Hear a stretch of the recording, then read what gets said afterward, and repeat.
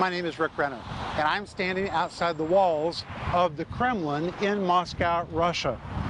These walls are simply enormous.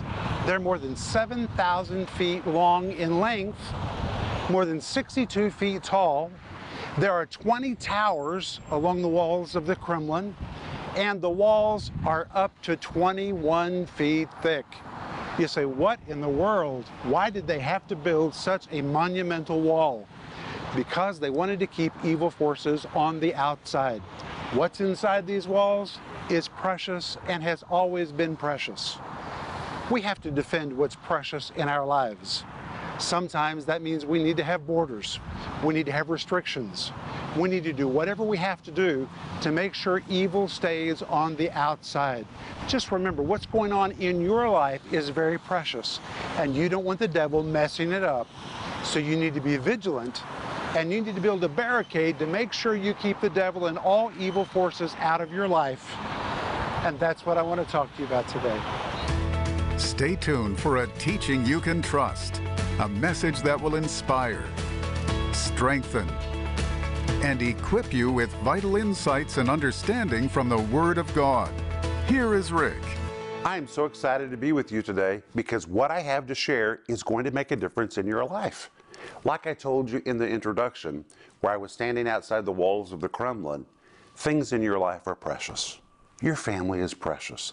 You are precious. And the devil likes to steal everything that's precious.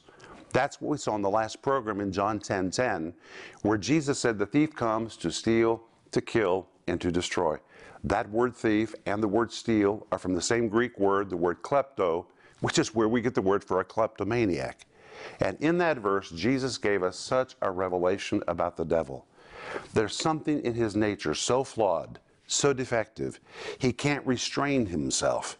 He is a kleptomaniac. It is his nature to take, to steal, and he's especially looking to steal anything in your life that is precious. He is a bandit, he is a scam artist, he is a pickpocket.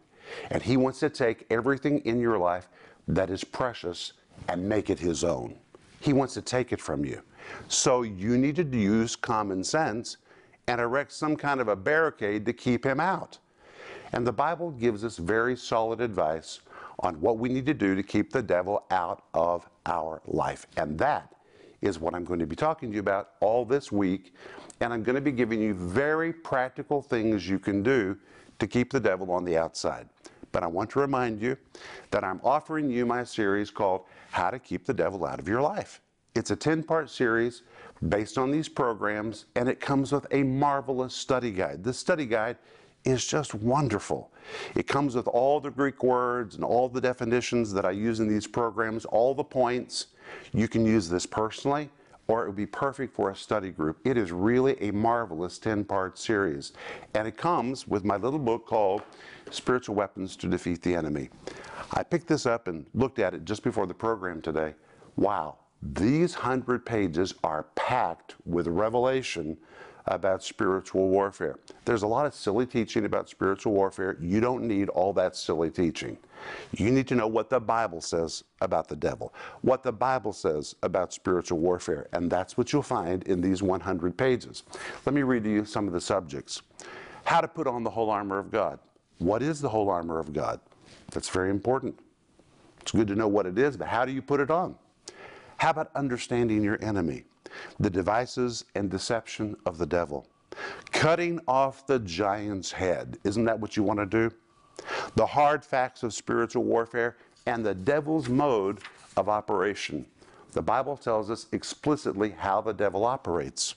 Or how about wrestling with principalities and powers? What are principalities and powers? What is the devil's rank and file? Or how about who is the devil? Or finally, the ultimate key to victorious spiritual warfare. All of that, that's a lot, is in these 100 pages. It will really make a difference for your life. Order it. But today, let's jump right into 1 Peter chapter 5, verse 8, which is our foundational verse for this series. Peter, as a seasoned leader, is speaking to his readers, to his listeners, And Peter says to them, like an aged leader in the church, giving good, solid advice, he says in 1 Peter chapter 5, verse 8, be sober, be vigilant, because your adversary the devil, as a roaring lion, walks about seeking whom he may devour. Let's review very quickly the first two words, be sober, be vigilant. We've already seen this word sober is the Greek word nepho. It really means be serious-minded, or think straight, not like a silly drunk. When a person is drunk, they drop their guard, they do things and say things they wouldn't normally do, they permit things they would not normally permit, they're not serious-minded, they're kind of silly because they're drunk. Now Peter uses this word, nepho, to say think straight, not like a silly drunk, don't drop your guard, and then he tells us why. He says, be vigilant, because your adversary the devil, as a roaring lion, walks about seeking whom he may devour. That word vigilant is the Greek word Gregorio. We looked at all the places where it's used in the New Testament to really establish what it means. It means to be on high alert, to be on your guard, to build a barricade, to build some kind of a border to keep a sinister force on the outside.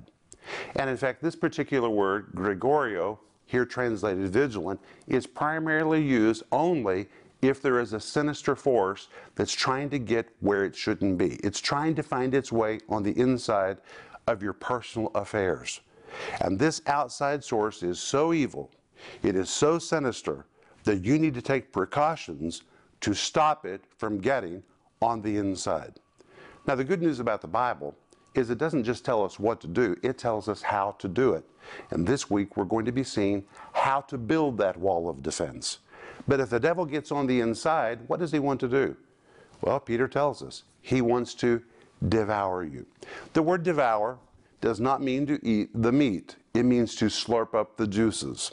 Now, I know that when you read 1 Peter chapter 5, verse 8, it looks like a lion who's hovering over a dead animal and he's eating the meat of that animal, because the verse says, be sober, be vigilant, because your adversary the devil, as a roaring lion, walks about seeking whom he may devour. So it looks like a lion devouring the meat of a dead carcass. But the word devour is the Greek word pino. It does not mean to eat, it means to slurp. Peter uses this word to dramatize what the devil wants to do if he finds his way into our personal affairs, if he finds his way inside. Yes, he will victimize us, he'll maul us, he'll do everything he can to take us down, but he doesn't want just to harm us or to eat us. This word devour, the Greek word pino, means to slurp. He wants to so totally consume your life till there's nothing left of you but juices, and then he wants to hover over you and slurp up all the juices that remain until there is nothing left of you. The devil wants to totally liquidate your health. He wants to liquidate your marriage. He wants to totally liquidate your children, take all of your finances. He wants to liquidate all of your hope. That's what he is after, and that's what he will do if you don't resist him and keep him out of your personal affairs. Now, I want to remind you of what the Apostle Paul said in Ephesians 4, verse 27. He said, give no place to the devil. We're not afraid of the devil. I'm not afraid of the devil. You have no reason to be afraid of the devil. But if you're not aware of him, you're stupid. He's a real enemy. You need to know about him. And if you give place to him, you're really stupid. Well, what does it mean when the Bible says, give no place? That word place, as we've already seen, is the Greek word topos.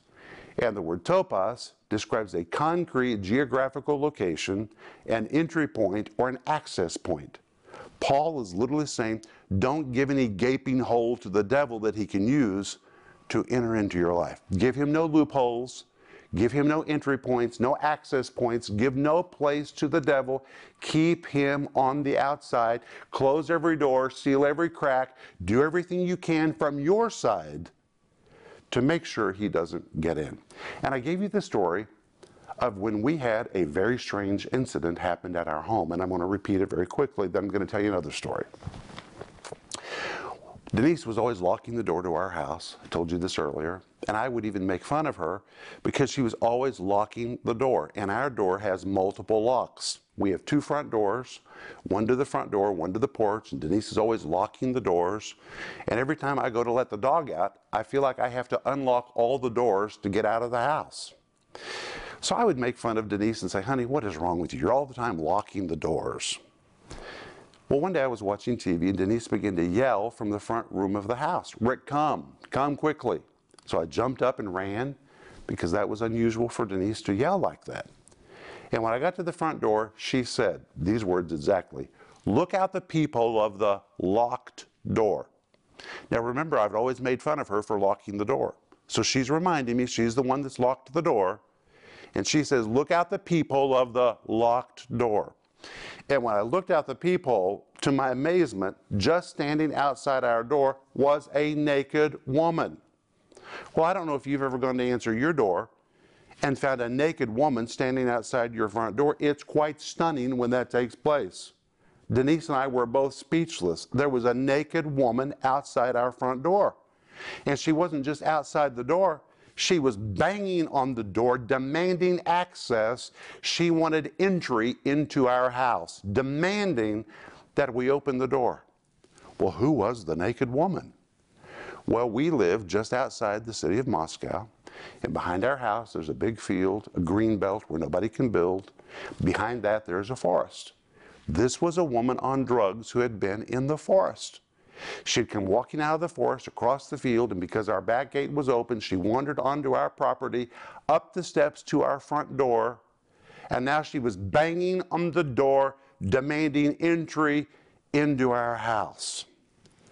Well, this was such a scandalous event. Here she is, yelling, screaming, banging, naked, that we had to call someone to help us. Denise and I didn't dare open the door.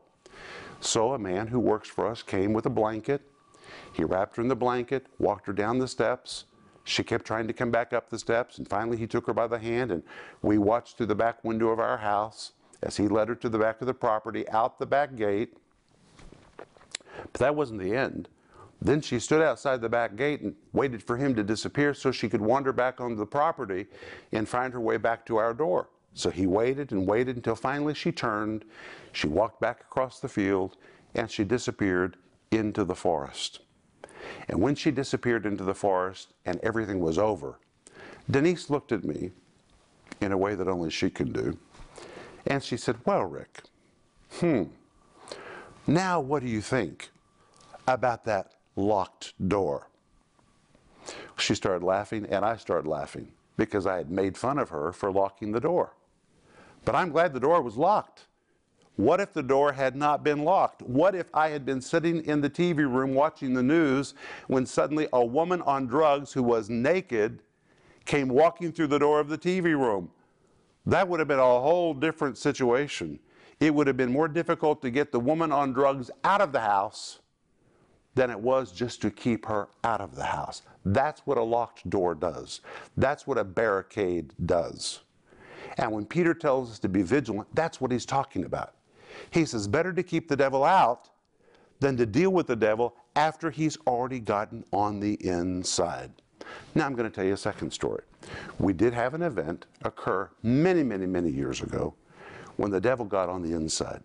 When our ministry was first beginning in the former Soviet Union, it was such a wonderful time in our lives. Our staff were young people who had parents who had been to prison for their faith and grandparents who had been to prison for their faith. And now they were working in a ministry, and we were answering letters and ministering to people by television. It was really their dream and our dream. And every morning we would meet together for prayer. There was such a spirit of unity. And then one day, I received a phone call from the guard at our office. And he said, Rick, come quickly. So I jumped in the car, drove over to the office. He said, you've got to walk through the office and see what had happened. Well, up until that time, we had been answering all of our mail by hand. This was the early 90s. There were no computers in the Republic of Latvia where we were living at that time. There were no computers. So we've been answering all the letters by hand, about 800,000 letters. And finally, we had gotten computers. And we were so proud of our computers. We didn't have a lot of them, but we were proud of them. In fact, it was so unusual to have computers that other organizations were actually coming to our office to see what computers looked like. It was quite an event that finally we had computers. Well, when he said run to the office, he said walk through the office and look at the computers. So I began walking through the office, and to my amazement, somebody during the night had come through the office with a hammer and had destroyed all the screens of all the computers. Our brand new computers that we were so proud of. And not only that, but they had taken big spikes from the local railroad tracks and they had driven them through the keyboards of all the computers until the keyboards were nailed into the desks. And then in the middle of every nail, there was a note that was a death threat to the person who operated that computer. And the death threat said, if you continue to work in this ministry, if you continue to work at this desk, you will be killed, and here's the way we're going to kill you. Well, about the time that I'd finished reading all the death threats at all the computers, people began coming to work. And when the people saw the death threats and the destruction, a spirit of fear began to immediately move through our office. Now when we met together for prayer, rather than have a wonderful spirit of unity, people were looking at each other in suspicion, wondering who did this. It was obvious somebody on the inside did this, because only someone on the inside would have had access to the office during the night when this occurred. And a spirit of suspicion began to operate in our staff. And I wish that was the end of the story, but it was not the end of the story. Death threats continued to appear for months and months and months. We had started a little school for our children. We had so many Americans working on our team at that time that there was a whole big group of children who needed English education. So we started our own academy. And one day the children opened their lunch pails to eat their lunch, and they found death threats in their lunch pails saying, "We're going to kill your parents." Well, that's not real encouraging for children. We would even go to church. We had just started our church in Riga back in those days, and suddenly during worship, somebody would let out a scream and start waving a piece of paper, and they would say, "There's a death threat saying if I continue to come to this church, I'll be killed." This went on for nearly 10 months. All of us trying to figure out, who is this? And we understood it was someone on the inside. It was one of us that met together every morning for prayer. Somebody who prayed in the name of Jesus had a very serious mental defect. Who was it? We didn't know. So I decided to get help. You say, well, Brother Rick, what did you do? I called the Latvian KGB. They owed me a favor, because when we first started our ministry, the economy had collapsed, there was no money, and the leader of the local KGB had come to me and had said, "Can you please help us with new uniforms? We have no money, our uniforms are old, can you please help us?" And I felt the Lord say to me, help them. So Denise and I in our ministry paid the bill, and we paid for all the new uniforms for the local KGB. So every time we saw them walking on the street, they were walking in clothes that we had purchased for them, and they liked us because we had done that for them. So I called them, told them what was happening, said, we have this problem, and I don't know how to solve this by myself. Somebody on the inside is trying to hurt us, and I need help to get them out. So they said to me, collect all the death threats. Do you still have them? And yes, I had them all. I'd saved them all. We had a whole stack of death threats. They said, send the death threats to our main office, and we will give them to a handwriting analysis expert, and he will look at all these death threats, and then we'll take the next step. I said, okay. So they analyzed all the death threats, and then the KGB called me and said, call a meeting, and we're going to come to the meeting, and we'll take this to the next step to get rid of your problem. So, called a staff meeting, and I said to our precious staff, whose parents and grandparents back in those days had been sent to prison by the KGB. I said to them, today we're going to have a special speaker. Didn't tell them who it was, just said we're going to have a special speaker. So they all gathered together. They were sitting at desks, all of them, about 50 of them. And I went to the front door to answer the door and to let the KGB in. Two of them came, and they were wearing outfits that we had bought for them. And they said, just let us take it from here. So we walked back together into the back room of the office, and when the staff saw the KGB, they were stunned. Because normally, this is not someone you cooperate with, this is someone you hide from. But I was cooperating, I needed their help, and I was not afraid. We had nothing to hide. I needed help. So the big officer walked in and began to distribute paper to everyone in the room. Then he gave everyone a pencil. Denise and I were sitting at the side. We were watching this whole event take place. He said, now, I'm going to dictate something, and I want everyone to write it. And he began to dictate a death threat. And Denise and I watched now, as all of our staff was writing death threats. I thought, what in the world has happened to us? It was one, now it's everybody writing a death threat. Then he said, turn the paper over, put the pencil in the other hand, and we're going to do it again in case you tried to disguise your handwriting. And he dictated again another death threat. Now they're all writing another death threat. He collected all the papers, and he said to me, I'll call you in a few days. I'll compare all of these papers to the original papers, and I'll tell you on the basis of handwriting analysis who wrote the original notes. A few days later, he called us, and guess what? Wow, he nailed it. He discovered who it was. Now, why am I telling you this story? Because sometimes the devil gets so entrenched in your life, you need somebody to help you get him out. Yes, you have the Word of God, you've got the power of the Holy Spirit, you've got the name of Jesus, the blood of Jesus. We all have that, we know that. But sometimes we have to humble ourselves, especially when the devil has become so entrenched, and say to somebody else, would you please help me? And that other person or group of people or your pastor or your friend may be able to take you by the hand and say, let me help you walk out of this attack. And let me help you construct a wall so this will never take place in your life again. You see, once Denise and I were attacked with a naked woman at the front door. We kept her out because the door was locked. But there was another time when the devil got in. We don't even know how that happened to this day, but the devil got in through someone on the inside and became so entrenched, we had to have somebody help us remove that evil force. Humble yourself. Ask for help. The Bible says in Ephesians 6:11, put on the whole armor of God. I told you that we're offering you my little book called Spiritual Weapons to Defeat the Enemy.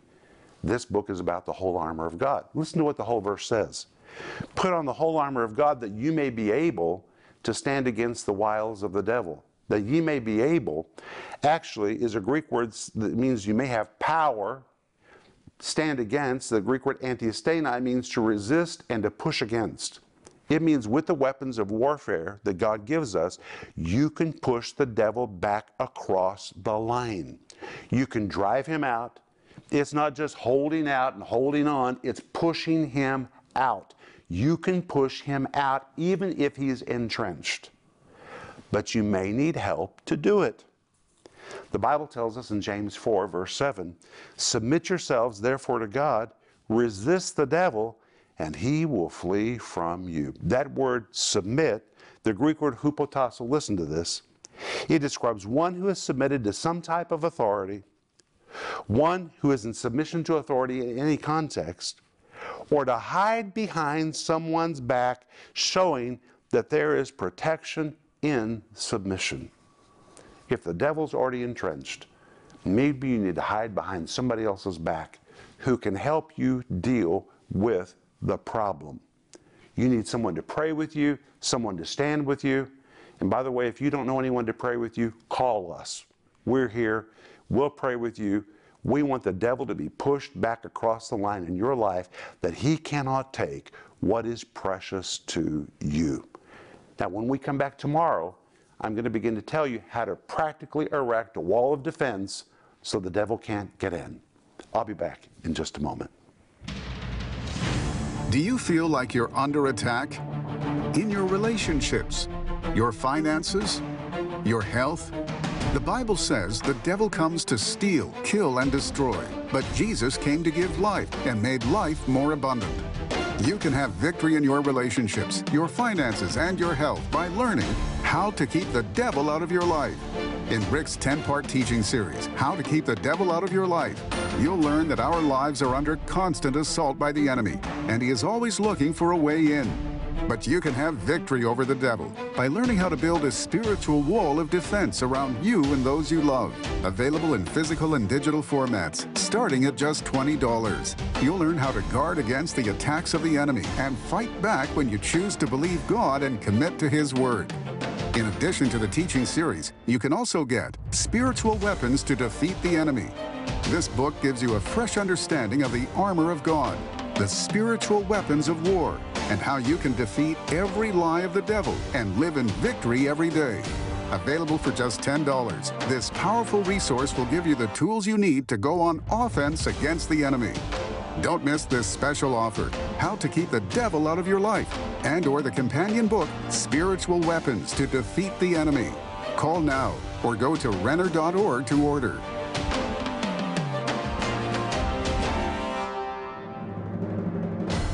Today I've been talking to you about how to push the devil back across the line. And as I told you, it's easier to keep the devil out. But if he gets on the inside, you can still get him out. The Bible tells us in James chapter 4, verse 7, "Submit yourselves therefore to God, resist the devil, and he will flee from you." We're going to really talk about this in the next program. But the first part of that verse says, "Submit yourselves therefore to God." That word submit, the Greek word hupotasso, means one who is submitted to some type of authority. It describes submission to authority in any context, but listen to this: to hide behind someone's back, showing there is protection in submission. Sometimes when you're under attack, you need to hide behind somebody's back. Somebody who can pray for you, someone who can step in to help you. If you're really in the middle of a battle, sometimes you can't see how to walk your way out, so you need to take somebody by the hand who can help you get out of the mess, who can help you push the devil back across the line. If you need someone to pray with you in that way, call us. We'll pray with you, we'll stand with you, and we'll believe for your total freedom and deliverance. But I want to remind you that I'm offering you my series called How to Keep the Devil Out of Your Life. It's these programs complete with a wonderful study guide. And also with it, we're offering my book called Spiritual Weapons to Defeat the Enemy, Overcoming the Wiles, Devices, and Deception of the Devil. But I want to pray for you. Father, in the name of Jesus, I thank you that you place people in our lives that can help us walk out of attacks. And that through the Word of God and through the Spirit and the counsel of others, we can build a wall to permanently keep the devil out of our lives. And I speak to that, my friend, in Jesus' name. Thank you for being with me. Remember Ecclesiastes 8:4, where the word of a king is, there's power. Let God's word release its power in your life today. And I'll see you in the next program.